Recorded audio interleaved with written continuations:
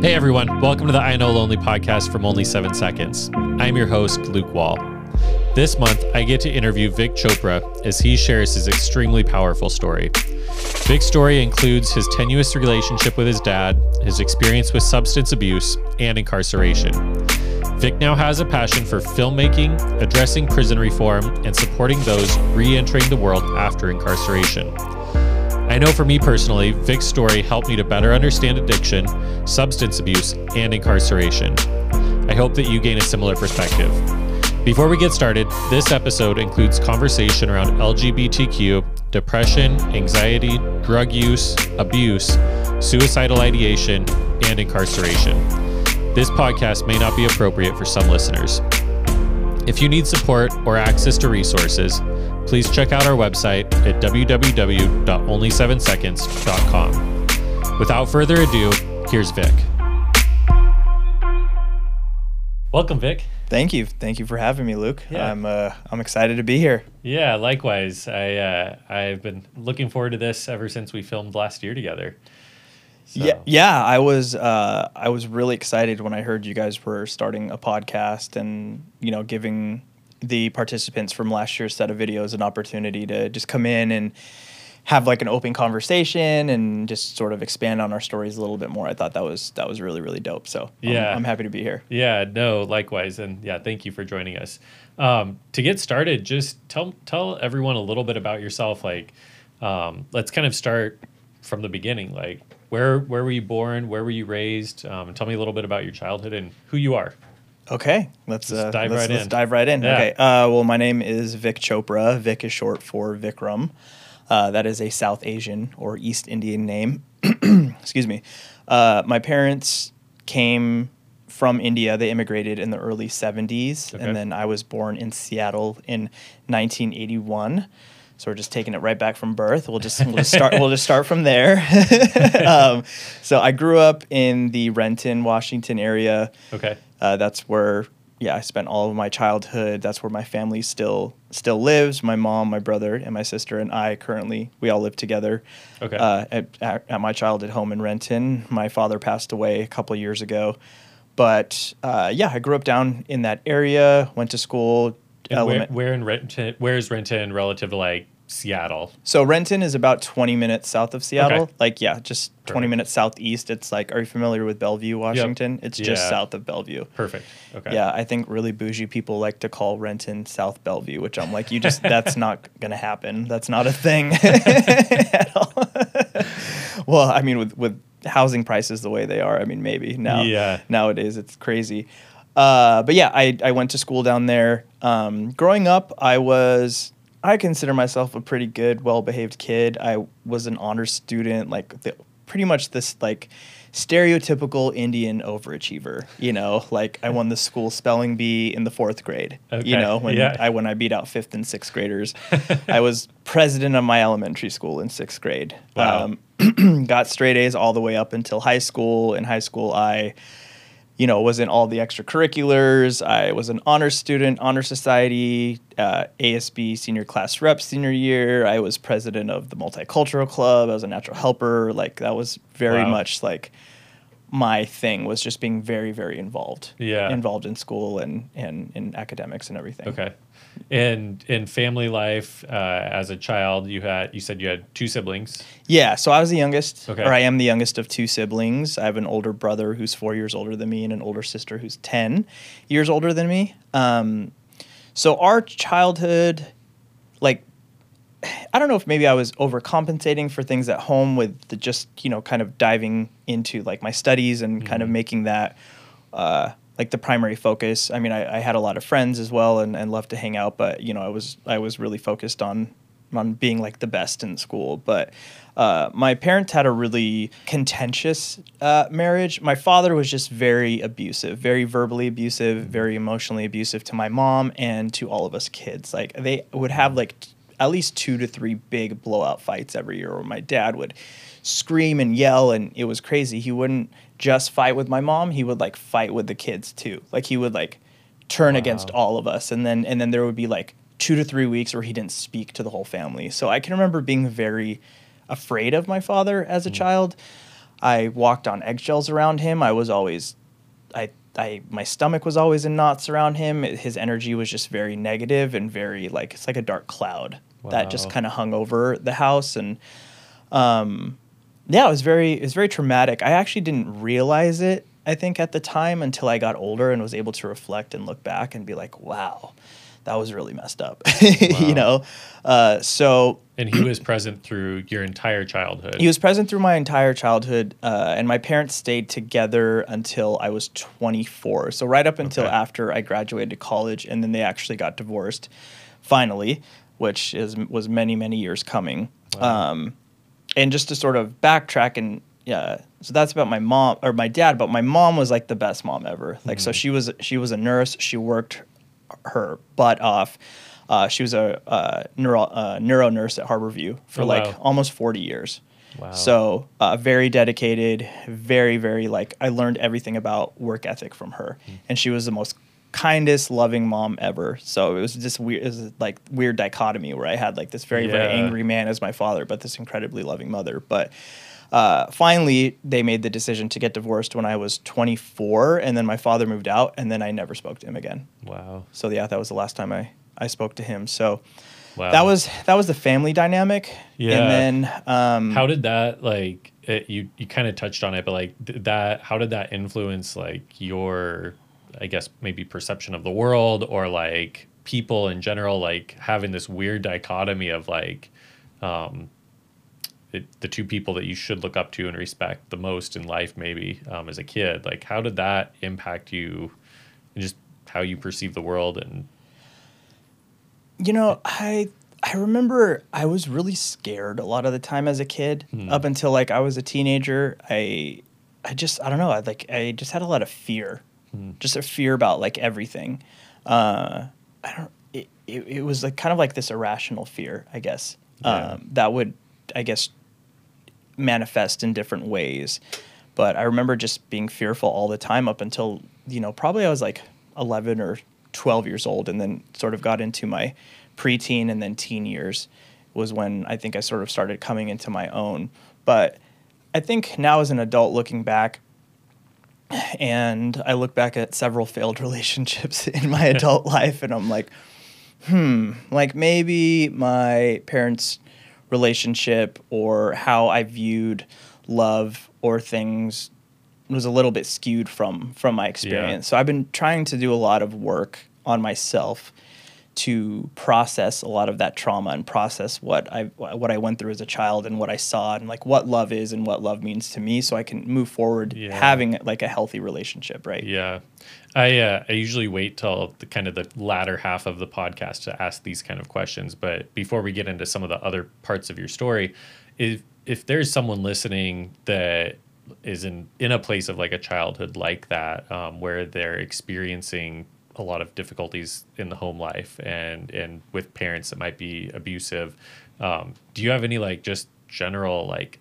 either advice, encouragement, or recommendations for someone that might be in that place of life? Yeah. It's hard when you're a kid, right? Because it's hard to imagine like what the future is going to hold. Yeah. You know, but I think if if you're in a place where you feel that you need help or you can't, you don't have to do things on your own. Like you don't have, I remember I always had like a set of friends around me or like people that I could talk to about it. So I was able to process it, like having a support system, reaching out for help, telling somebody. I think it's really, really important. Also just knowing that, you are amazing. You're beautiful just as you are. You have so much strength in you as a human being. When abuse happens, it is not your fault. It is incredibly wrong, and nobody should have to go through that. And you can always reach out for help. Yeah, that's beautiful. That's awesome.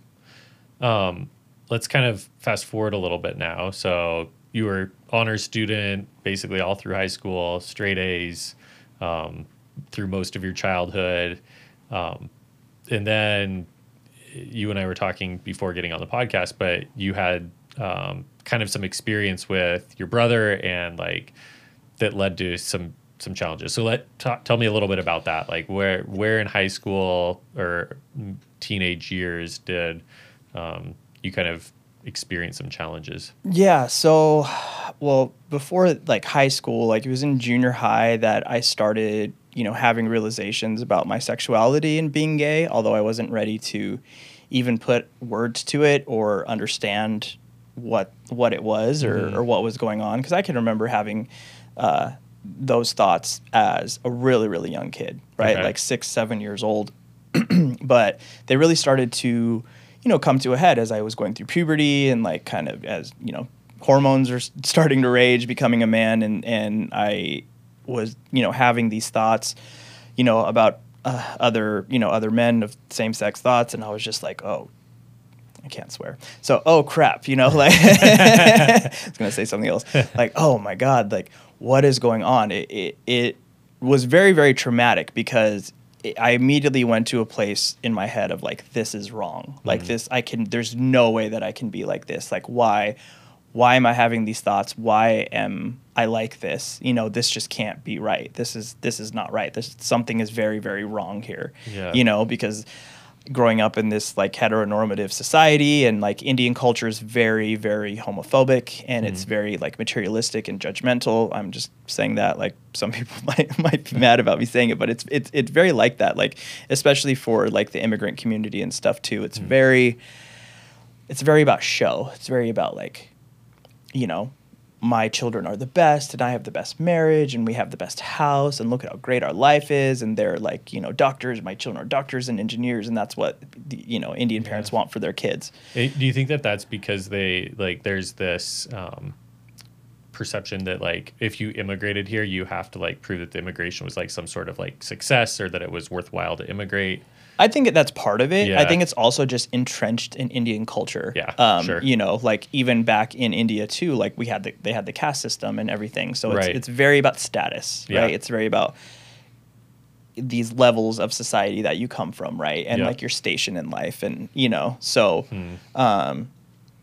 yeah, coming from like that background, I think that just sort of bleeds over into, the immigrant experience as well. So I think it's a very Asian thing too, right? Like not just South Asian, but, other Asian families and cultures as well. Yeah. So being the, whatever they call it, the model minority, although we hate that. We hate that term.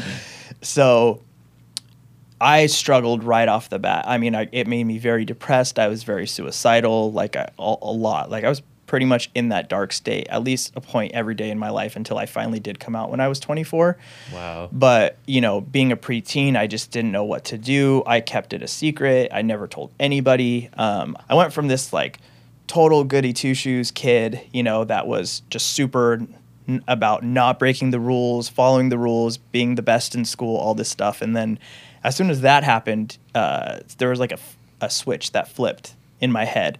And school was still important to me, but then I was finding ways, looking back, I realized now to numb the pain, to self-medicate, to get myself out of these dark states. Yeah. And that's just sort of the nature of being closeted, right? Yeah. Of not being able to accept yourself, not being able to love yourself, feeling completely alone, isolated, disconnected, because you feel like you're the only one in the world that's feeling like this. Yep. Right? So that started me on this path. To where we're getting with this story. And then, I really looked up to my brother. And when I was in high school, he was in college. He was at UW, and he was in the fraternity I ended up joining. And I sort of saw these like kind of party animal ways, experimenting with drugs and different things. And I sort of went down that path with him a little bit before I got to college. And then I got to college and I joined a fraternity at the University of Washington and sort of just kind of went buck wild with partying, I guess you could say. And I went from this guy that really, really was all about school to completely flipping that script. And I pretty much majored in partying in college and school was like a small bit of my actual college experience. So yeah, that was... it was fun, but it was crazy, and I look back sometimes and I'm like, man, I don't really have a lot of memories of being in class. I have a lot of memories of parties though, so. Well, it was that your first time kind of out of the house, out of the situation of this kind of dark cloud of living under your dad, Yeah. that you felt at least kind of free to be your own person, not walk on eggshells, maybe. Yeah, totally. It's this interesting dichotomy there too, because I was still in the closet in college. So it was like there was part of me that was breaking free and discovering who I was and experimenting with different things. But then there was also this other dark cloud that I had put on myself of being totally in the closet and hiding this, from all my friends and my family. Right.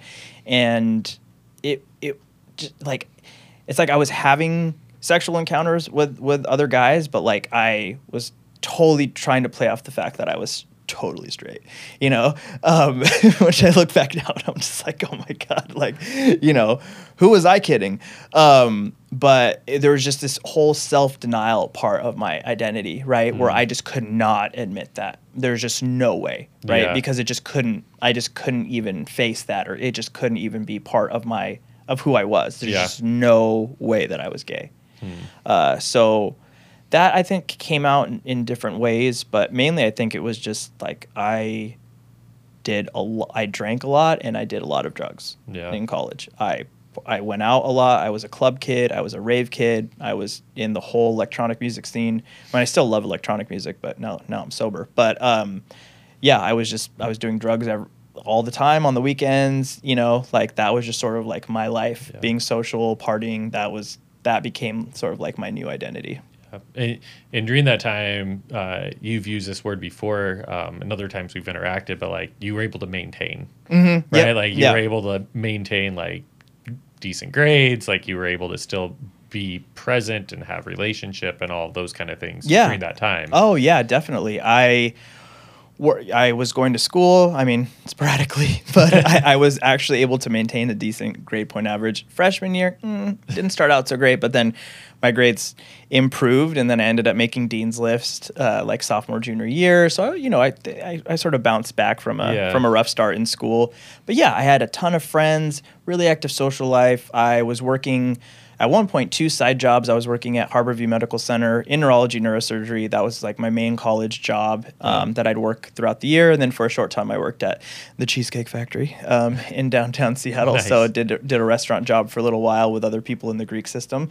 So I like you said, I maintained very well. Like, even though I engaged in a lot of substance use, I wouldn't classify myself as like being a substance abuser, I guess you could say. Even after college, I graduated from UW. I went backpacking through Europe for a couple months, came back, and then still worked my job at Harborview for a few months trying to figure out like, okay, I got my bachelor's in economics. Like, what am I going to do with that? What do I really, like, which path do I want to go? Right? It was like, I was always interested in entertainment and film and television, but I didn't really know how I could break into that.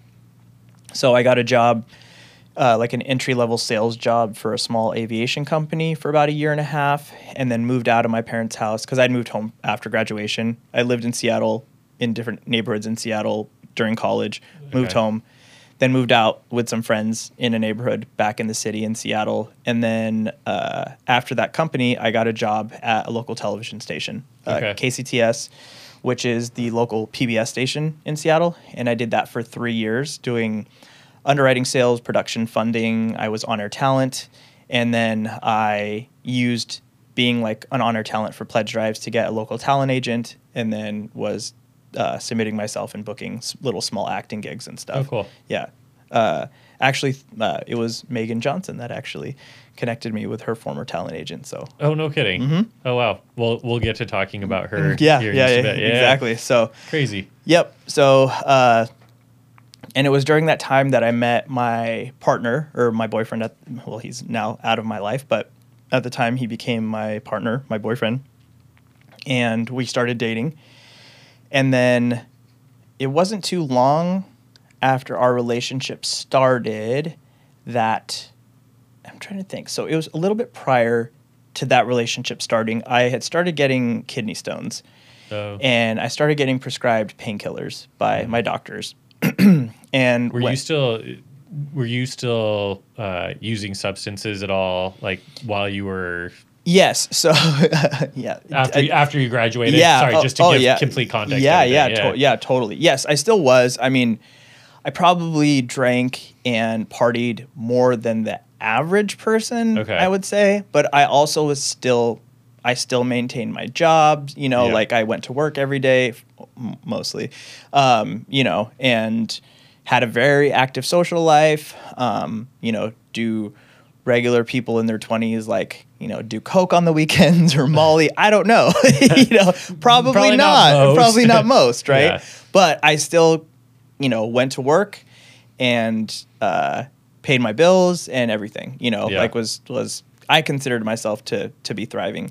I should also mention that I did get a couple of DUIs. So I got one my senior year of college, and then I got one right before I met my boyfriend. Wow. So that second one, that really woke me up to like, okay, the way I'm living life is not working right now, right? So I actually got sober at that time. I stopped drinking for almost a year, and stopped everything for a short amount of time, and then when I met my ex, we started smoking weed together, and then I still didn't drink, and then so that's where I was with him. Prior to that, I was getting prescribed painkillers by my doctor for kidney stones, and that sort of like sparked something in me where I was like, okay, I really like the way this makes me feel.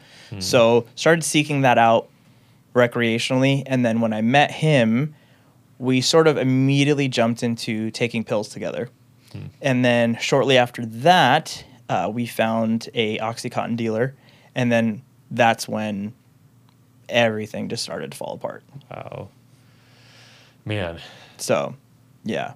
So I had this great career in television. Yep. And then basically became an OxyContin addict, and was in this codependent, co-addictive relationship. And from the surface, it looked like we had a great life. We had a great apartment in Ballard in a really kind of nice neighborhood in Seattle. He had a really good job working for like a big box home improvement company. And like I said, we maintained for a while. But the addiction, it started to rear its ugly head. And like we started borrowing money from friends and family because Oxy's not cheap. And then it was during that time I quit KCTS and I got a job with a radio station called KEXP in Seattle. And that was a really dope position. They hired me to be like their New York sales guy because one of the big DJs had moved out to New York and they were like simulcasting out there. So they were flying me to Manhattan and Brooklyn like once a month, and I was taking meetings out there. Like, you know what I mean? Like it was really dope. I was meeting with really cool music venues, and I got to meet like some cool minor celebrities like DJ Reka I was telling you about, who was this big South Asian queer Bhangra Bollywood DJ out there. And it was, like I'm in my mid to late 20s. What was I? I think I was 27, I think 26, 27. You're getting to experience the world and see new things. Yeah, I mean, it was fantastic, but get paid to do it. Yeah, and I just could not keep my stuff together, like I was a full-blown opioid addict at that point. Wow. So needless to say, I didn't last super long at KEXP. I made it, I think, 9 or 10 months, and then I got laid off, which totally understand, when you stop showing up for work, in big chunks at a time because you're just in so much withdrawal and what we would call dope sick. That takes a toll on your life and everything. So, yep, I got laid off in December of 2009. Okay. And then went on unemployment. I tried to start like my own media company shortly thereafter, but it didn't last long. I was also like working with, I had a new talent agent at that time and was still going out on acting gigs, but then that fizzled out too. And I actually worked for the agency for a short amount of time too. But then that fizzled out as well, and then everything just fell apart from there. So, and then my ex lost his job, so then we were both jobless, and we ended up getting evicted from one apartment to the next, and then finally just became homeless. I think it was like, I want to say fall of 2011. Man. Yeah. It's just this kind of like slow snowball of just one little thing to the next little thing. Yeah. Yeah. It's not just it's not overnight that all of a sudden is like, oh, I decided to try this one thing one time and then my life everything fell apart. It's like these little just dominoes. Yeah. Have you ever heard of frogs in boiling water? Yep. Yeah. Yeah. So it's like that. So if anybody hasn't heard that, it's Yep. basically like if you put a frog in boiling water, it will immediately jump out, right? But if you put a frog in cold water and you slowly turn up the temperature and the water gets warmer and warmer and warmer, it will stay in the water. It won't jump out even until it's ultimately boiled to death. Yeah. Right. So it's such a it's disgusting analogy, but it makes sense, right? Because like Yeah. if we could see the future and we could see what a total, crap storm our life would become, we would immediately choose something different. We would jump out of the boiling water, right? But that's not how life works. Life is a slow boil around us, right? Slow progression it's just a slow progression until you ultimately find yourself in this situation that you never in a million years would have thought that you would be in. But it's so normalized because it all happens so slow. It's such a slow progression that all of a sudden you realize, oh my God, I'm a heroin and meth addict and I'm homeless. I go from like, college graduate, career in media, boyfriend, great, kind of great adult life to now I'm a drug addict and I have nowhere to live. Yep. There's a book, and I'm not going to remember the author's name. I'll throw it in the show notes at the end, but there's a book called The Compound Effect. Mm-hmm. And it's kind of the adverse of what we're talking about, but on the positive end, right? But like life is a series of small compound choices. Mm-hmm. And about compound interest and interest rates, right? And like how that helps build your financial portfolio in theory, right? But like in life, it's the same thing. Like you make the choice every day to get up at 6 o'clock, and one choice leads to the next one, right? And you can choose to get up and work out, or you can choose to get up and not work out. You can choose to get up and eat like crap, or you can choose to eat well. Yep. And you don't get fit on one day of making that choice. You get fit over the course of months of just one little choice leading to another. It is. It's the same kind of concept. Yep. It's all small choices. Yep. Every day you are presented with a series of choices. Yep. And you can make the decision one way or the other. But sooner or later, those start stacking up, right? And those start leading you down a certain path. Yep. And it's like, where are you going to go? Yeah. So what is this, forget how you said it so beautifully a second ago, but like this kind of culmination of these series of choices, you found yourself homeless. Yeah. So where, like, what is that kind of pinnacle of where you hit here? Or rock bottom, I guess. Yeah, that was definitely not my rock bottom, though. Yeah. We have a saying in recovery, like every time you think you've hit rock bottom, there's a trap door. Oh, geez.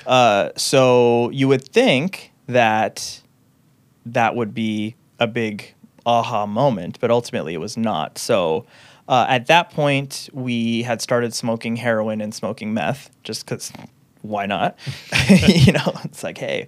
And so we lost our apartment. So we ended up moving up to, it's called Snohomish County, which is north of Seattle. It's where we were sort of getting all of our drugs from. Excuse me. And found a place to live with a couple of other drug addicts, another couple, and I was, giving them like $100 out of my unemployment just to like stay in one of their extra rooms. And so we stayed there for a couple of months, and then that's when we started boosting from stores to make money because we needed money for food and we needed money for drugs and, just to survive. Because I was getting like very, very little from unemployment, and then my ex was not getting anything. So, and then we just bounced around to a couple of places, and he, surprisingly, because he had worked retail, like knew how to steal from stores, like just boosting and stuff. I had never stolen anything in my life before, and so it was very scary and weird, but you do enough drugs, you get high enough, and then you're like, okay, let's do it, And at that point, I was just like a total shell. I always say this, I was a shell of a human being. I did not recognize myself. The way I thought, the way I acted, everything had completely changed, right? Like if you see me right now, if you'd see me then, you probably wouldn't even recognize me, and cut off contact with like all my friends, family, and everything. Yeah, at I was that just point, going to ask about that. Like how, I mean, you talked about how great your mom was. Like, do you have any relationship with any of your social life in college and friends? Yeah, no. So like I had burned a lot of bridges leading up to that point, asking for money, borrowing money, not paying it back, like just in full blown addict mode. Wow. So, my number kept changing because I had to get different phones because I couldn't keep up on bills. You know what I mean? It's just like that's sort of like all these red flags of that kind of life, right? So people just didn't know where I was.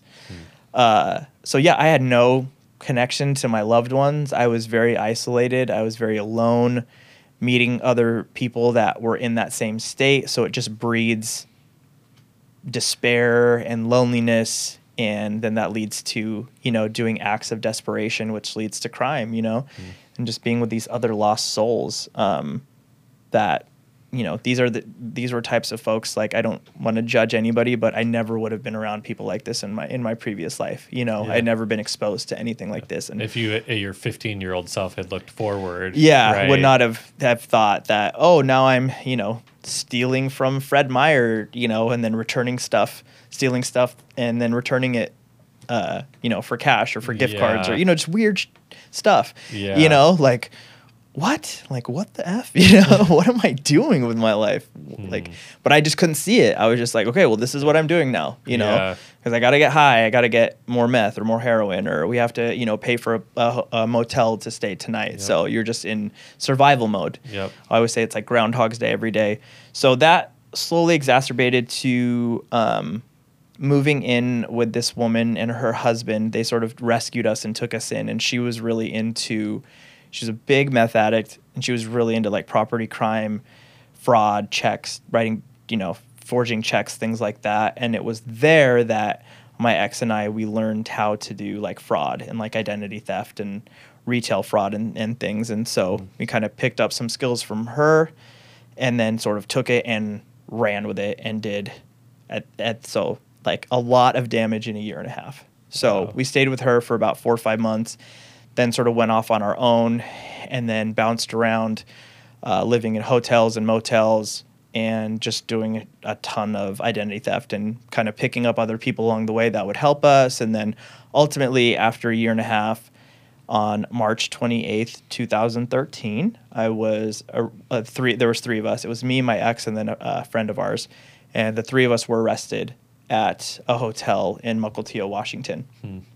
And that was the night that my life changed. What was that like? I mean, was it SWAT team breaks down the door, or was it like a knock on the door and there's a law enforcement officer there? And so like, how did that like? So you spent a year and a half like getting away with all of this. Well, there was one time when we actually got busted by the cops in that year and a half, but they let us go, and that was pretty crazy.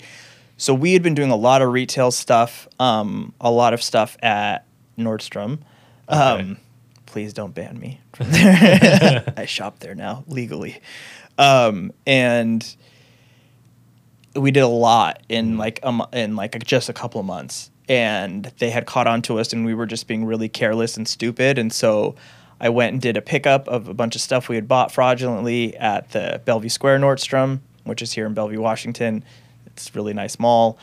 The mall I still shop at to this day and had shopped at in my previous life, but that day, like, it was just crazy. There was a lot of product that we had purchased, picked up. I don't know if they were already onto us or what, but anyway, I got back to the car with my ex and then somebody else that we were there with. And as we're driving out of the parking garage, like 7 Bellevue police cop cars come swarming in on us, from all directions. I was just, and then guns drawn, like, get out of the car. And I mean, it was just straight out of a movie. I was just like, what the, like, what?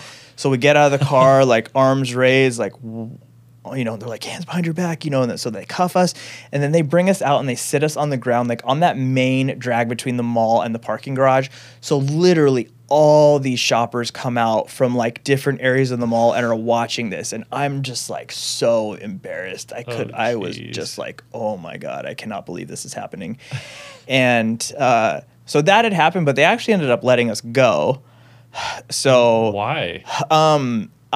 We both basically, my ex and I were just super scared, and so we kind of just told them the truth of like what was going on, and we were just like, we have been living with this person, and this is what we've been doing, and like we need help, and like, you know, kind of just told the truth. Yeah. And they just let us go. Like, I think because they were just like, yeah, let's let them go and let's let them just do more damage and we'll build more of a case on them. Basically, cops have been known to do that. So yeah, they did. And then we went off and didn't change and, you know, went for probably another year.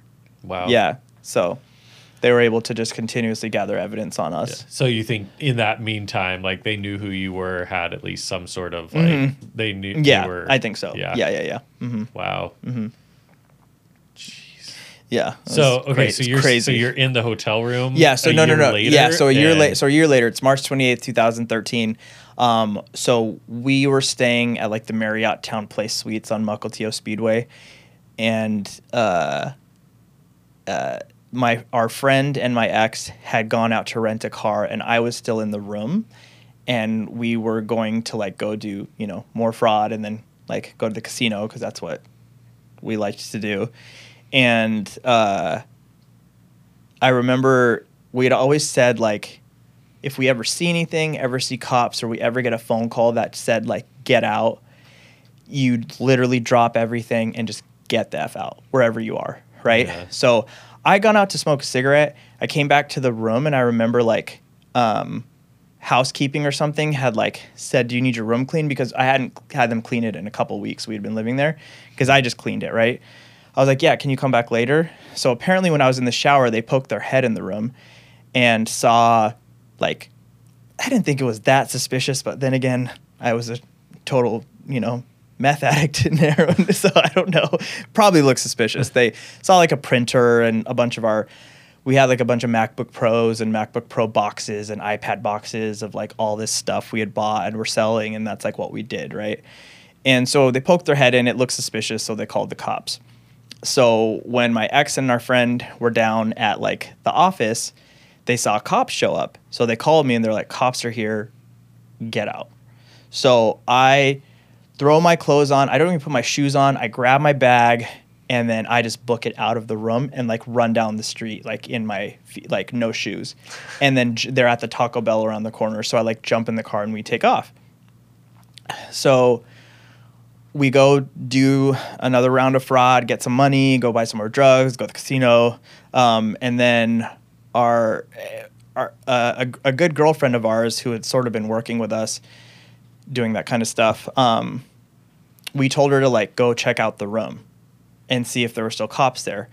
So we were just probably had been up for days and just not thinking clearly. We never heard from her because she had been confronted by the cops and arrested. So, but we decided, let's just go back to the hotel. Like, yeah, I don't know. It's I haven't heard from her, so yeah, it must be fine. Must be fine. Yeah, like that makes any sense. But like then again, like I said, we must have been up for days.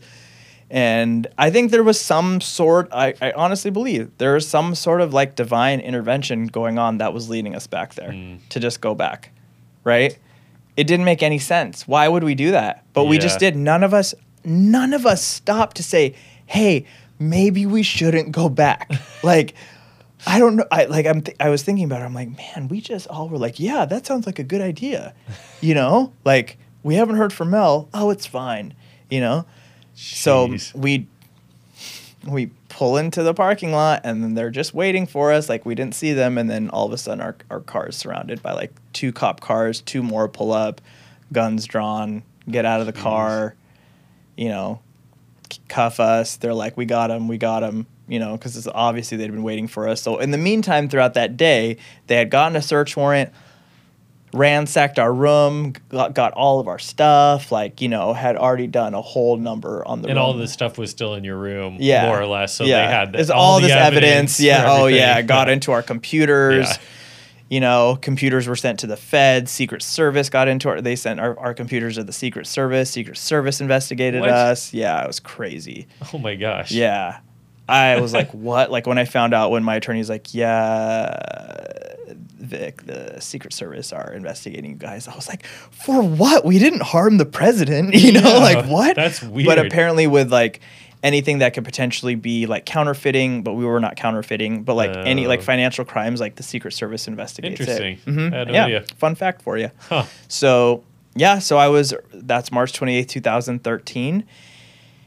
And honestly, that's the day that like my life got saved, because my clean and sober date is March 29th, 2013. So that was the last day I ever touched any type of substance. Wow. Drugs. I mean, I didn't really drink when I was using, but I haven't drank. I haven't touched a single drug. I haven't smoked a cigarette since that day. Wow, that's amazing. How long has it been? 9 years. So it's today, end of July. 9 years and 4 months. Wow. Almost to the day. Congratulations. It's July 29th, right? Well, for those listening, because this won't go public for at least a couple more months. Yeah, it's July 29th it's right now. July 29th when we're recording. Yeah. Yeah. Wow, that's awesome. Congratulations. Yeah. Thank you. Yeah, that's amazing. So you were arrested and then I'm assuming incarcerated for some time. Yeah. So I ended up being incarcerated for 58 months. Wow. So just under 5 years. Okay. So yeah, I served 5 years in the Washington State prison system. So it was... How many counts against you, or what were the charges? So we ended up pleading guilty to 25 counts of identity theft. Wow. And then I had one drug charge as well, possession of a controlled substance. So I went from 0 to 26 felonies in one fell swoop. So, yeah. Yeah. That's so anyway, crazy. Yeah, I mean, like there technically could have been, they threatened us with hundreds and hundreds of charges. And we did what's called a global resolution, where they basically had everything run through Snohomish County, because there was charges in King County, there was charges in Pierce County, in Snohomish, in Skagit, there was potentially federal charges. Oh, wow. So they just wrapped it all into one deal, and they were like, we weren't going to fight it. I wasn't stupid. I was like, yeah, I'm very guilty. Yeah, I was like, no, I'm very guilty. Yeah. I understand that. There was never a time where I was like, I'm going to try and fight this. It was like, no, like, please show some mercy, because I was a really big drug addict. You know what I mean? Like, was there a place in there where, like, in that moment where you felt any sort of, I don't know if relief is the right word, but like that, like you knew that this was gonna be something positive for you, or was it like, oh shoot, like I'm arrested? Like, what was your mental state at that point of like? So in the beginning, I mean, it's like the moment of getting arrested, I was just like, oh my God, I can't believe this is happening. And it was scary, and I just, it sucked, right? And then I went through detox and withdrawal in jail, you know? So I detoxed for like, it was a couple weeks. Yeah. Which was awful. And then the cloud slowly started to lift, right? And then it was scary, because I ended up sitting in jail for 16 months, right? So jail and prison are two different things, if people don't understand that. Yeah, explain that a little bit. So jail is like, it's like by county. It's a local municipality, like holding station, right? You are put in jail if you are charged with felonies but have not been convicted, right? Yeah. So you can bail out, or you can just get held. So the reality is there's many, many innocent people sitting in jail who cannot afford bail will just sit in jail. Yeah. That's like a reality of our criminal justice system, right? Yep. I was very guilty. I knew I was going to be doing time, so I was like, I'm not going to even try and bail out or ask for money from my family or anything like that to bail out. I was like, nope, like I'm here. Yeah. Let's just try and get the best deal possible, right? So jail was the worst time that I did, because I did not go outside for 16 months. I did not, like, you don't have music, and just think about being able to listen to music and being able to step outside of your house. Yeah. Like, those are things, normal, everyday things that all of a sudden, if those are taken away, like, you kind of take that stuff for granted, right? Like you just think like that's very easy. If you are not able to go outside and feel fresh air, feel the sun on your face, listen to a song to like, you know, and music's really important to you. Music's too. very important to me. Music is like oxygen for me, right? Mm-hmm. So to be deprived of that for like 16 months, it was awful. Now things have changed in jails. I mean, you still can't go outside if they are not set up for that, because jail's not meant for long-term housing. It's like either you wait there until trial or you get a deal and then you go to prison. And that's anything over a year. So any sentence over 365 days is prison time. So then you'll go. And prison, it might sound messed up to people, but prison's so much better than jail. Like prison is so, you want to get to prison, right? If you're going to do time. And I'll explain why in a minute. And then anything, any sentence under a year, like misdemeanor stuff, you'll do it in jail. Okay. Right? But like I said, jails are not meant for long-term housing. Many of them don't have outside yards or rec areas where you can actually like go outside and get fresh air. Yeah. Now things are different from what I understand. Like I have a friend right now who's in Whatcom County Jail, and he actually has a music player and stuff. So it was just like Snohomish County at that time was not set up for that kind of stuff. So, but once I got to prison, like they have the prison yard, you can pretty much go outside. Like, you have yard time, you have rec time, you can lift weights. That's what I did. Like you get a little music player, you can buy and download music. Like there's just more freedoms in prison. I had a job and everything, which I'll get to, but, but sitting in jail, like that was awful, but it's also like where I rediscovered myself, right? Because the cloud of addiction slowly dissipated, right? And it's like I found light again in my life. Like I found myself, and it was after a couple months that I started, I had never worked out a day in my life, and then I started actually to like work out, right? They didn't have weights. It was just very like rudimentary stuff, push-ups and crunches, and then we had little laundry bags that I'd fill with books and like do curls with that, right? And then my cellies and I would find ways to like do resistance stuff with towels. We had to be very ingenuitive in figuring out ways to work out. But cellies, is that like? Oh, sorry. So your cellie is like your roommate. Okay. Right. So in Snohomish County Jail, it was 2-man cells. Okay. So you had like a big unit, open unit, and then you had cells like along the outsides of it, right? So you had like your big day room, a couple areas with a TV, and then you had 2-man cells. Okay. Yeah. Does that make sense? Yeah, totally. Yeah, so cellie is a term for your roommate. Yeah. Okay. So, but yeah, I started working out. I started writing again. I'd always loved to write, and I started taking screenwriting classes through UCLA Extension before like things took a turn when I was still working at KCTS. So I just started to discover myself again. My family reached out to me. A couple of friends reached out to me. So I started, building back up those relationships, right? They were very skittish at first, but they still made the decision to reach out, and I'm very grateful for that. Yeah. How important was that, like hearing from them and them initiating contact with you? Oh, it was everything, right? Like I couldn't have done...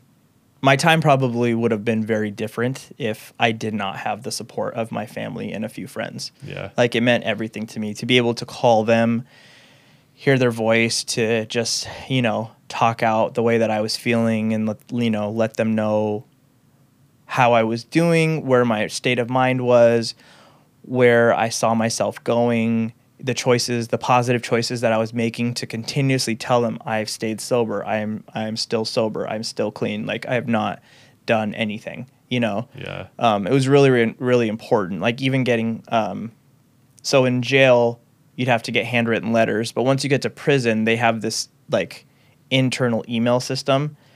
It's called JPay. It's a very evil corporation in my opinion, because they gouge you for financially to pay for everything, but it's a internal system where like your family and friends can sign up for a JPay account, and then they can email with you. So you don't have internet in prison, but it's like an internal system, if that makes sense. Yeah. But every email costs money. It all costs money. Every phone call costs money. Jeez. Songs are like, you have to buy every song, and those are like $1 to $2 to $3 per song, depending. So it's like back when there's iTunes. Yeah, yeah. Right? It's like, Like, there's no streaming. Yeah. Actually, I don't know. Maybe they have streaming now. Yeah, I don't know. maybe I don't know. Spotify and in Things are jails or something, things yeah. are changing. But yeah, you have to pay for everything. Yeah. So, but yeah, that was really, really important to me. And then my best friend Nicole, she like got into my Facebook for me, and then slowly would start reaching out to certain people. And I'm like, can you please tell so and so that I'm here? You know, and just let them know that I'm safe and I'm alive and things. And so then I slowly started having more people write me, and you know, I had a few groups of friends come and visit me when I was in prison, and my family came to visit me. So that's amazing. I mean, you not only pushed them away, but I mean, you stole from people, and then it shows the depth that they cared about you to still, I mean, to show up, be present, initiate relationship with you, and surround you when you were at your lowest. That's pretty amazing. Yeah, I'm very, very lucky. I'm very, very grateful. Yeah. You know, I think, you know, I like to think that they knew that wasn't who I was at my core. Yeah. You know, they knew that it was. They saw past your action. Yeah, you know, you being you. Yeah, exactly. Yeah. So, and then I knew I was grateful. So I knew how lucky I was, and I was so grateful for it because, you know, the grace and like the compassion, you know, that they showed me. Yeah. So I like to, you know, say that my actions and the way I live my life, it's for me, but it's also it's a testament to them. Yeah. And it's, you know, me showing accountability to them they all took a risk to let me back in their life, you know. Yep. So I you know, like to live my life in honor of those choices and what they did for me. That's amazing. What so then you went to prison for another 4 years or so? Yeah, I went to jail? Yeah, so I went to prison for another 3.5 years. Yeah. So the prosecution was asking for an exceptional sentence above our standard sentencing range. So our standard sentencing range for how many charges we pled guilty to was 5 to 7 years, even for being a first-time felon. Prosecution was asking for 10 years. Wow. Which was very scary. I ended up getting 7, which Okay. was 84 months, and then in Washington State, for good time, for good behavior, you get an automatic third off. So which equals to 57 to 58 months, which I ended up serving. So we finally took our deal towards the middle of 2014, and then finally got sentenced in August of 2014. And then that's when I left jail and got to go to prison, which was honestly such a relief. Yeah. I remember stepping off that prison bus for the first time. So you go from jail, you go to the Washington Correction Center in Shelton, Washington. And that has general population, but it's also the receiving prison. So it's where everybody goes for classification. So if you leave a county, municipality, jail, and you go to prison, your first stop is Shelton. And you go there for about 8 weeks to get classified. And then you get basically classified as minimum, medium, or close custody.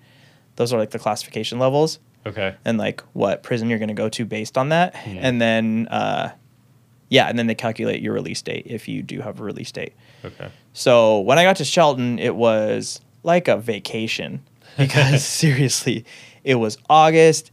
It was sunny. I remember stepping off that prison bus for the first time, feeling sunshine on my face.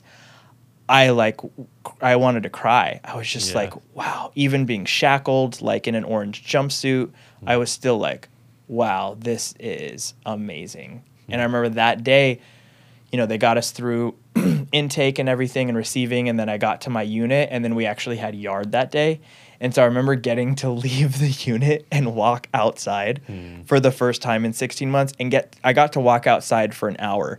And it was literally like the best hour ever. It was amazing. Like feeling the warmth, I was just smiling. It was so crazy. I'm like, I feel like I'm on vacation. Like I feel like in prison. Like I literally felt like prison was a vacation. We had a radio in our cell. Like I got to hear music. I had been so removed from like all the hits, of the past year and a half, and I got to hear music again. And I just remember like the first week, I just sat on my bunk and I was just smiling because I could see outside. Because I couldn't see outside for a year as well, or for that 16 months. Wow. I didn't see outside, and there was like big windows in my unit in Shelton, and my cell and my bunk faced it, and I just sat back on my bunk, just like looking outside, listening to music. I was so happy. That's amazing. It's one of those things like in life you don't realize what you're grateful for until you lose it, and like the things that are so simple for us that we take for granted. Yeah, I know. And I never walking outside, right? Yeah, I even on my drive over here from. So we're in Chelan, in case people don't know where we are. We're in Chelan, Washington, and I drove over from Seattle to Renton, Washington, from the other side of the mountains. And I remember driving over today, and I was listening to the new Odessa album, and I just saw the lake. I came upon it, and I just had this flashback to like being on my bunk in prison, or in jail actually, and like the darkness there. And then I just was like, I'm in my new car, and I'm listening to this great album, and I'm getting to see this beautiful lake, and it's sunny and it's warm, and I'm free and I'm sober, and I'm like, I get to go do this cool podcast, and I get to go shoot video for my friend after this. And I was just like so grateful, you know? Yeah. I was just so happy because sometimes I can take that for granted. And like, it was, it always gives me a reference point for gratitude, you know, because like life moves so fast, and like life can get so stressful sometimes for all of us. And to always just be like, reel it in, because think about where you were and think about where you are now. And it was just like, I have these just beautiful moments of gratitude where I'm just like, wow, I'm so lucky and I'm so grateful. Yeah. Well, I mean, I imagine when you were in your lowest states, like you couldn't have seen this, right? Like that situation of driving in your car. I assume that probably felt that like you couldn't have even dreamed of being in the spot that you are now. It just felt like a million years away. You know, like I knew it was possible. Right? Like I knew it was possible. And it was those thoughts that actually helped me get through, you know? That's like, awesome. Yeah, like creating future memories, I called it, right? Like actually, I like that. There was one time when I was in jail, right before I got sentenced, that a homophobic sergeant overheard one of my phone conversations and threw me in the hole in solitary for a week, simply for being gay. It's just basically what it boiled down to. I was basically talking about having a crush on like somebody that was in the unit with me, who had left, and I was just telling my best friend about it, just like, oh, there's this really cool guy, you know? Like, it's like the first time I had felt like that in 16 months, you know? And it just, all phone calls are recorded. It just so happened that got listened to by this sergeant, and he basically threw me in solitary because he's like, I'm going to investigate this because it sounds like you were grooming this person, blah, blah, blah. And I was just like, is this a joke? Like, it was crazy. And then he's like, I'm going to investigate you, blah, blah, blah, blah, blah. And there was no investigation done, nothing. I basically got thrown in the whole classification, came up to me. They were like, Mr. Chopra, why are you here? And I was like, I don't know. Why am I here? They're like, well, there's no paperwork on you. There's nothing. And I was just like, wow. And they're like, we'll get you out of here. But it's ended up. Okay, so all I know is from TV, and maybe most of the listeners as well, like when someone says thrown in the hole, like what does that actually mean? So that means, solitary confinement is you are not in general population, you are thrown into a cell, and you have no contact with anybody. And you are in your cell for 23 hours a day. You are fed in your cell. You cannot leave. In jail anyway, it's different in prison, but it's all permanent lockdown. So in Snohomish County Jail at that time, what solitary was no other contact. You get out for 1 hour a day, and it can be any hour of the day. One day it could be 3 a.m. The next it could be 5 p.m. And in that hour, you can either go walk in the little rec area that has slats that has, let some air in, but you can't see outside, or you can shower, and that's it. And there's no other prisoners in. Everybody's locked down. So because in general population, you all come out of your cells and you can interact and talk and human to human contact, So in solitary, you have no human contact, and you're locked up for 23 hours a day. And in that cell too, the lights never went out. Oh, geez. So like I felt like I was going crazy. Honestly, Yeah. it was crazy. I was gonna say, what does that do to your mental state? To I not was. have interaction and It was. be, I was. It was. That was the worst. That's probably the worst week of my life. Honestly, and I would have to like tie a sock around my eyes to like block out the light so I could sleep. But I would, to get through that, I would sit and I would sort of like go into like a meditative state. I didn't actually learn meditation until I got to prison, but I would go into like this meditative state and I would imagine, I would create future memories. I would like imagine being at like the gorge with my friends and like being reunited with my friends and like at this concert, or I would like be at a EDM show and I would hear the beat and I would like feel the, hear the music, feel the music, and like imagine myself being surrounded by my friends and, just like things like that. Like I would think about these things. Yeah. And that would help me get through it. Jeez. That's crazy. I mean, we talk a lot about, as an organization, about being alone, like the difference of being alone versus loneliness and like solitude versus loneliness. But there's obviously ties between those two things. And like, it seems like, I mean, prison is one of the like places that really plays out, I guess, like where it's like forced solitude in that sort of a situation, especially. Mm-hmm. But I wouldn't, I feel like the term solitude has a sort of like choice attached to it, right? Yep. Like Yeah, it's like I absolutely. choose to be in Yep. solitude. But this is like forced disconnection. Yeah. This Yep. it's cruel and unusual. Yeah. It is. Yeah. It's awful. I Yeah. mean, and this is how we treat human beings. And you can think, well, you're incarcerated, you deserve it. Or people can think like that, but no human deserves that. Yeah. Right. Well, like, and we know that, I mean, human relationship and connection is equally as important as food and water. yeah, like it is 100%. proven out. And so it's the equivalent of like saying, well, we're not going to feed you for Yeah, a week, or yeah. we're not going to water you, like you're not going to get access to like. And I have friends who have done time in California that have done decades in solitary. Oh my gosh. Like my friend Artie did 15 years in solitary. Wow. And his story is incredible, actually. But how do you have the mental strength to? I mean, a week like that sounds like hell. Yeah. But how do you go through 15 years of that and still have any sort of like? And he's an amazing human being, and they all are. Like, I volunteered with this organization in California called Hustle 2.0, and we went into Pelican Bay State Prison, which is a supermax. Okay. And one of the guys in that program, he did 32 or 33 years in the SHU. They call it the SHU down there. But yeah, 30-something years. Wow. In solitary. That's almost all the years that I've lived. Yeah, right? yeah, Like, same. I mean, same. That's, that's crazy. It's insane. And I was just looking at him like, wow. And he's, I mean, I can't imagine the kind of trauma that, he's been through, but he's also incredibly resilient. Yeah. Oh yeah. You have to be. Yeah. Yeah. That's amazing. So, but yeah, that's sort of that's how I got through hard times, was kind of going into my head and manifesting what I wanted to happen in the future. Wow.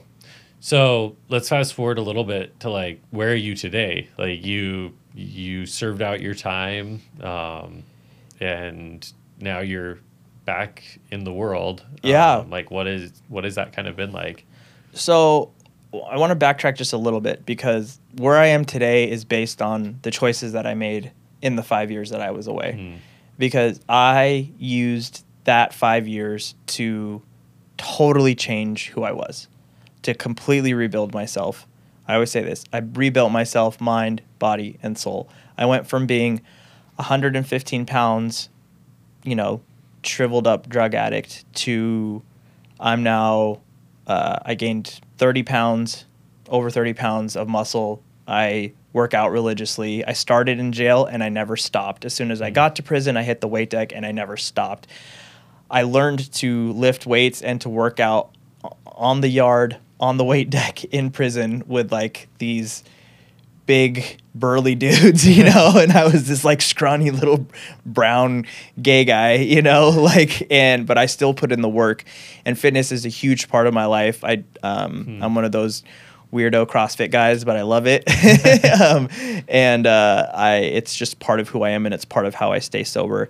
I started writing again, and, you know, really redeveloped my passion to want to be a filmmaker. And I now have taken that into this life, but I hand wrote 2 screenplays.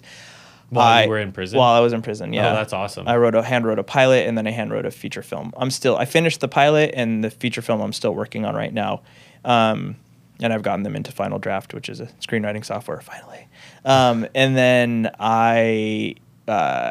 spirituality is very important in my life. So I actually started meditating when I was in prison. And that completely changed my life. And I meditate every day, and I'm actually now a certified Reiki practitioner and Reiki healer, which is like energy work. I'm not sure if you're familiar with that. No. Yeah, so it's like energy healing. Okay. But yeah, I basically set myself up to hit the ground running when I got out. Yeah. So I served 58 months.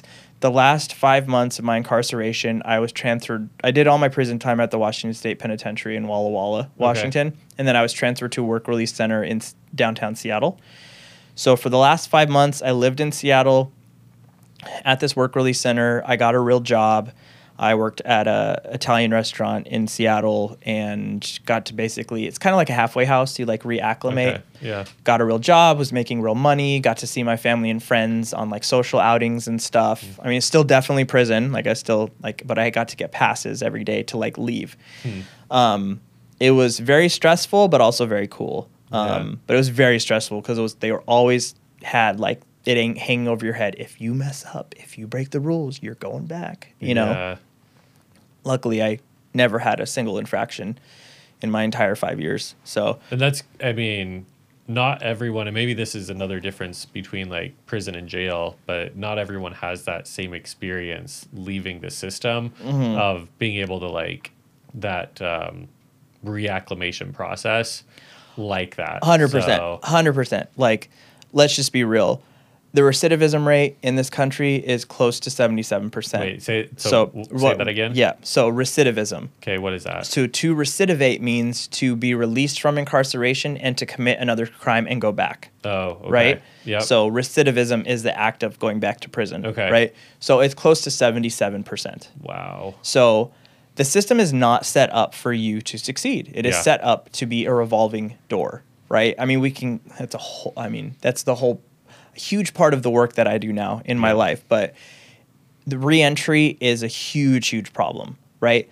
Support resources for system impacted people are just, it's pathetic. I mean, there are organizations and groups out there to help, but like overall, it's very, very hard. Housing and employment are the 2 biggest hurdles for anyone getting out of prison or incarceration. And even though we're like a state that is like, you know, the ban the box state on a job application, like they used to ask you if like, have you been convicted of a felon or of a felony? If that's gone now, but still a standard background check is always run. You're gonna show that. Yeah. So you're always going to have to face that, right? You're always going to have to tell your story or own up to it. And many people just won't hire you. Yeah. Same thing with getting an apartment or a house. People will not rent to you. Yeah. Right. Yep. So that's huge. So my story, it's very, very, it's not rare, but it's not the norm. Yeah. Right. I was very lucky. I had my bachelor's degree. I had a career prior to all of this. I knew what life could be like. I have a ton of support in the community with my family and my friends. So I'm very, very lucky. And even still, I struggled just mentally at certain points. Like, I mean, I didn't get in trouble. I haven't used again or anything like that. But even with all that, I knew I had days where I would struggle. So then I think about everybody else, right? Yeah. And I'm like, man, like I even have days where I've struggled mentally. What's it like for that, you know, that girl that's getting out of prison and hasn't seen her kids that were taken away and doesn't have, you know, family or friend support? Like, what hope does she have? What about the guy, you know, that got clean in prison but has to be released back to the same environment that he was in? You know what I mean? Yep. What do you think they're going to go do? Yep. So There's a future story that will be told a little bit after years in the set that literally the jail that they would release her from and that they released people from, that the house that they access drugs was literally across the street from the jail that they were released back, and it's like, all right, bye. But, yeah. And across the street is the house that they got drugs from. Yeah. Where do you think they're going to go? Like, yeah, they didn't have a car. They didn't have a ride. They didn't have someone to pick them up. Like, back. It was literal, like almost literally a revolving door. Yeah. And yeah, I mean, so to your point, it's not set up to help people succeed in many ways. No, I mean, even programs that are in place are just still so faulty and still just don't really help. Like it's crazy. I could go off on this, but anyway. So I got out. I was released January 25th of 2018, and I kept my restaurant job until July. But when I was in work release, I met an amazing person. His name is Spencer. And he and I just immediately formed a brotherhood and a bond and a friendship because we both realized that we were both very motivated. We both had worked our asses off to change who we were in prison. He was just getting off 7 years. I was getting off 5. And we were both entrepreneurial minded, and we both had film projects that we wanted to do. So we ultimately just had a meeting of the minds one day, and we're like, let's just start something together. So we wanted to start a production company. I got out in January, he got out in February, and we were like, okay, let's do this. Like, we wanted to tell stories of people getting out of prison, positive stories like ours, of people that use their time to better themselves, that were trying to break free from these shackles of the system, of recidivism, of their life prior, and to do something amazing with their life. That's sort of, it's shifting the societal paradigm towards systems impacted people, towards the incarcerated and the formerly incarcerated, and then also inspiring others that are still currently incarcerated as well to say, hey, if I did this, if we did this, you can do this too. Yep. So that's where Unincarcerated Productions was born, and that is my company, our company, that we have been building from the ground up since 2018, and that is now what I'm doing full time. Wow. So it's a really, really exciting time. It's 4 years in the making. I was working a day job pretty much the whole time up until last September. And then now I've shifted to doing Unincarcerated full time, and we have several documentary films in the works. We've also done video production services. I just finished my very first 2 documentary short films. So yeah, it's awesome. It's a very, very exciting time. That's amazing. Are those films something that will be public at some point where people can watch them and everything? Yep, definitely. We have them, uploaded to like our YouTube for people to view. Like I just applied for a couple of grants, so to show to the decision makers with that, and so they'll be up for fundraising, and then hopefully we'll. So they're publicly viewable. Not now? yet, not yet. They will be. No, but they will be. Okay, so our hope is to submit them to some short film festivals as well, and garner interest, because one of them we want to turn into an actual feature length film. But yeah, eventually, yes. Awesome. It's like I literally just finished them last week, so it's great. It's very, very fresh. It's very, very new. Yeah. Well, we'll make sure that like in the show notes and stuff, we'll at least link your website. Yeah. Thank you. Yeah, that would be anyone that would want to watch what you do, and that would be great. Yeah. Because we have some of our other stuff, like video production work that we've done that's up on our website, on our YouTube, on our Instagram, and everything. So, but this is actually like we've been developing. We actually have 4 documentaries in the works right now, and we've been shooting footage for them and developing them and been on pre-production. Like we just in January we flew down to Texas to shoot some footage for it. In May we flew down to New Orleans, and we actually got to interview Sister Helen Prejean, who actually wrote Dead Man Walking. Wow. So that's she's the nun that Susan Sarandon played in the film.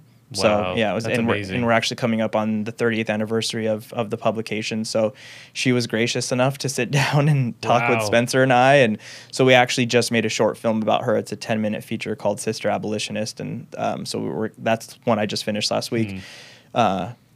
Working with our team to finish it. So yeah, I directed that. I worked with a great editor on it. His name's Zach, and he's fantastic. And so yeah, and then I have my other short film is about William Bull Bullard, formerly of the Harlem Globetrotters. Okay. And so he was on the Globetrotters for 13 years, set like 3 Guinness World Records when he was on the team.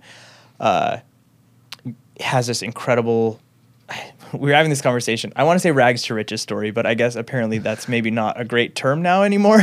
But he basically overcame so much adversity and poverty, and his mother was drug addicted, and he got out of the foster care system, survived abuse, survived gang life to get out of that life and get on the Globetrotters and have this amazing career. And then he just recently retired. But also it's about his brother, who is currently serving a sentence. He served 14 years of a 40 to 70-year sentence for a crime he did not commit. Wow. And his case has now been taken up by the Conviction Integrity Unit, and he's hoping to have an exoneration hearing coming up. So yeah, so the short's about the two of them. They have this incredible story. Wow, that's amazing. Yeah. Yeah, we'll be sure to, link your website to be able to show that, because, so much of the work that you're working to do, especially around just your mission of sharing stories of previously incarcerated people like that. That's why what we're doing is so important, is to be able to help people feel less alone in what they're experiencing, right? And that's why we have you on. That's why we have different types of stories on. And so I would love to be able to just highlight anyone who's listening to this that might be inspired by your story, to then be able to use what you end up producing and continue to produce, that I would assume is going to be very relevant to them as well. So I'd love for people to come and look at what you've produced and watch your Your productions. Yeah, I really appreciate that, Luke. Yeah, it's funny, when I heard about Only 7 Seconds, when our friend Megan told me about your company or nonprofit or whatever, your organization and your mission and what you were doing, I was just like, wow, that's really, really impactful. And it's so important, because I think about how lonely I felt in my addiction and in my time leading up to my incarceration and in my incarceration. And I think about how lonely all the men in prison that I did time with feel. Yeah. Right. And I think about the lack of connection. And it's just it's an epidemic, everybody feels so isolated and alone there, so I feel like there's so much overlap in our missions and what we're trying to do. So, on our side, shifting the viewpoint on humans that, have a criminal record, it's actually a third of the American population has some type of criminal record, right? So it affects a huge portion of our population, and how much of that is influenced by trauma, right? And influenced by lack of connection and loneliness. I feel like they go hand in hand. Yeah, definitely. So. Yeah, absolutely. I'll never forget the phrase that you said. We sat down and I just started talking to you, and I was trying to kind of flesh out does he kind of understand what we're trying to get at with loneliness? And we were still trying to figure out as an organization, what kind of stories we were trying to tell.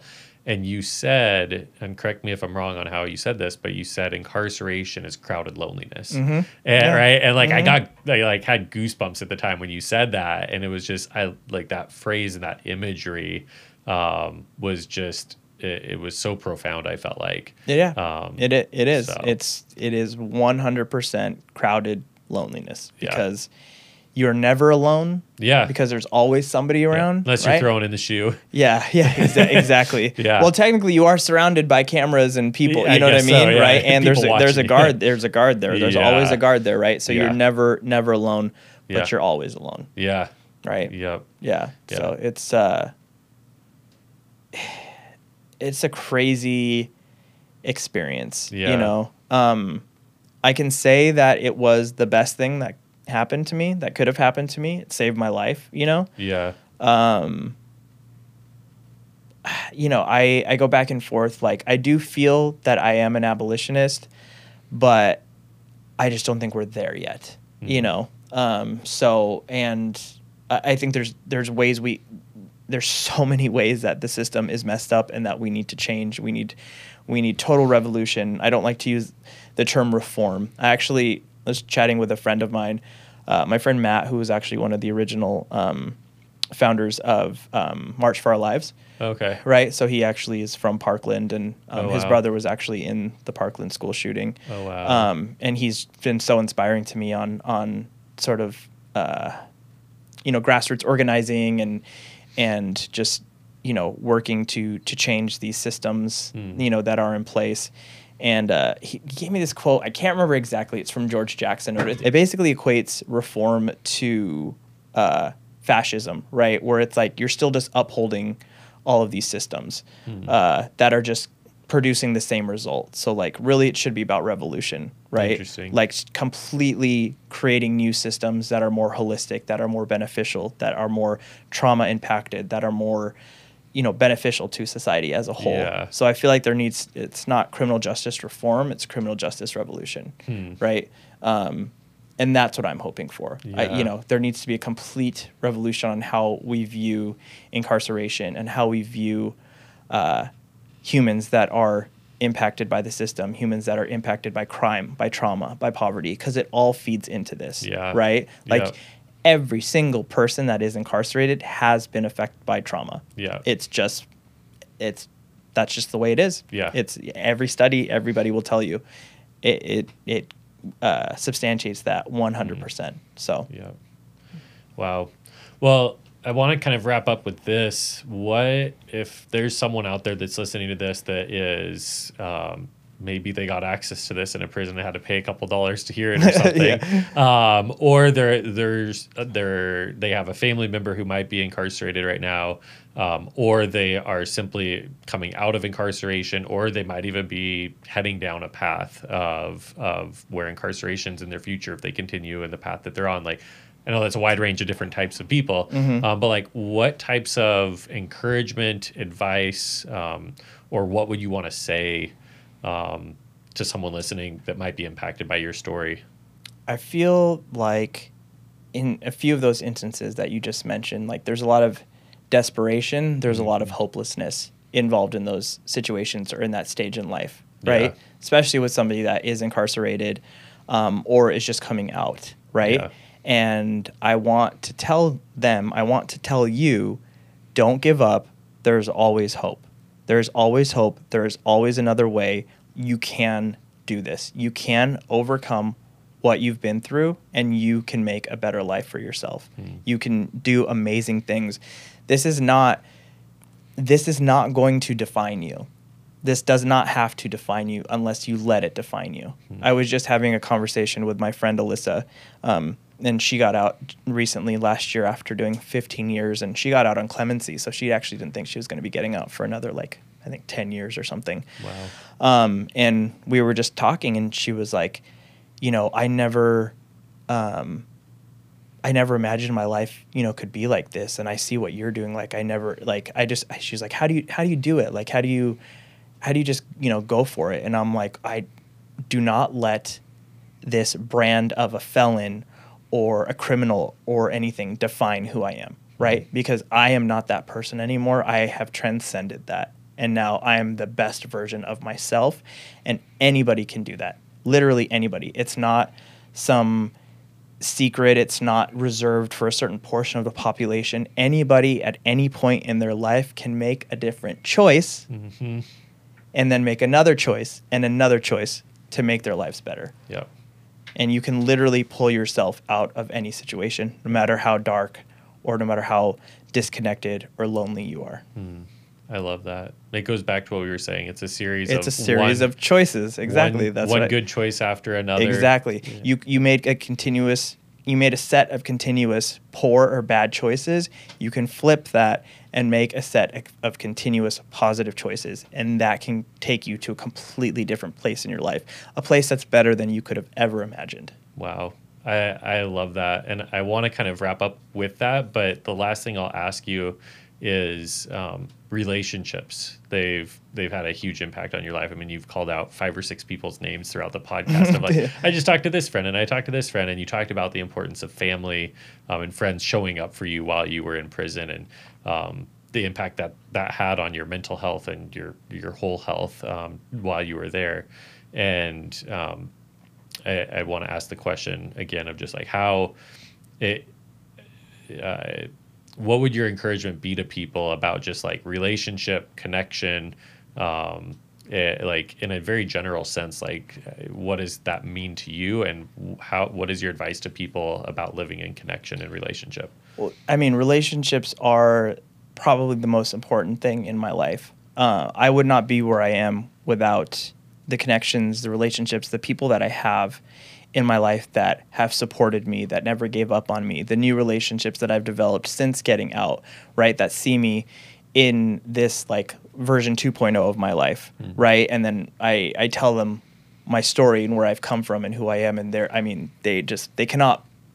can't even visualize like that. That's where I came from, right? But like knowing that I have friends and family and just people that will never give up on me, that love me, that I can turn to, that I can reach out to in times of struggle or distress, because it happens. I have a great, beautiful life that I'm very grateful for, but life is a series of ups and downs. It always is. It's never going to be perfect. Like that just doesn't exist in our reality. Like life is never perfect. It's always something coming up here and there. So in order to continue to succeed and be grateful and have gratitude, it's the relationships and the connections that I have are the foundation for that, right? Like I just did a vacation with some really good girlfriends of mine. Like there 5 of us, we vacationed together, and we live in different parts of the country, and we met in this like emotional intelligence leadership training, and we're on a group thread, a group text that we text every day, and like just getting to do life with them, and it's just a beautiful thing. Like we've formed these bonds and we're always there for each other. And I'm very lucky. I have a lot of those friendships and relationships in my life, and I don't know where I would be without that. To have people to be raw and real and vulnerable with, to just know all of your deepest, darkest secrets, I guess you could say, or, skeletons in your closet or whatever. Like, everybody has stuff from their past. Everybody has things that they might have shame around or guilt or this and that. But to be able to just be your authentic self with people and to just lay it all out on the table and have people that accept you and love you, that's the greatest thing in this life, I feel. That's what I'm most lucky to have, because I have true, amazing, beautiful connections, and I can always be myself. And I know as long as I have that, I will always be successful, no matter what. That's because awesome. Everything else is secondary. Yeah, that's amazing. Well, Vic, thank you for spending the time with me today. I absolutely love this. Just super grateful for your friendship and you being able to share your story and willing to share your story, and just knowing that there will be people that listen to this that are impacted and influenced. It makes a profound difference in people's lives. So thank you. Yeah, thank you so much for having me, Luke. It's always an honor and a pleasure to work with you guys at Only 7 Seconds. So I wholeheartedly believe in what you're doing and your mission, and I've been looking forward to this, for a week. So I can't wait to see what you guys do with the podcast, and can't wait to continually work with you and see how your organization and your mission just reaches more and more people. I think it's beautiful. And yeah, I'm super, super grateful. So thank you. Awesome. Well, thank you, Vic. All right. We'll see you around. Thank you, guys. Thank you for listening to the I Know Lonely podcast. I hope that you were inspired by Vic's story to make a connection with someone in your life. If your story is similar to Vic's in any way, I hope you feel a little less alone. Check out the show notes for access to resources and Vic's feature video. To help us continue sharing stories like Vic's, please consider being a monthly supporter of Only 7 Seconds. Learn more about our work at www.only7seconds.com. And as always, find us on social media at Only 7 Seconds.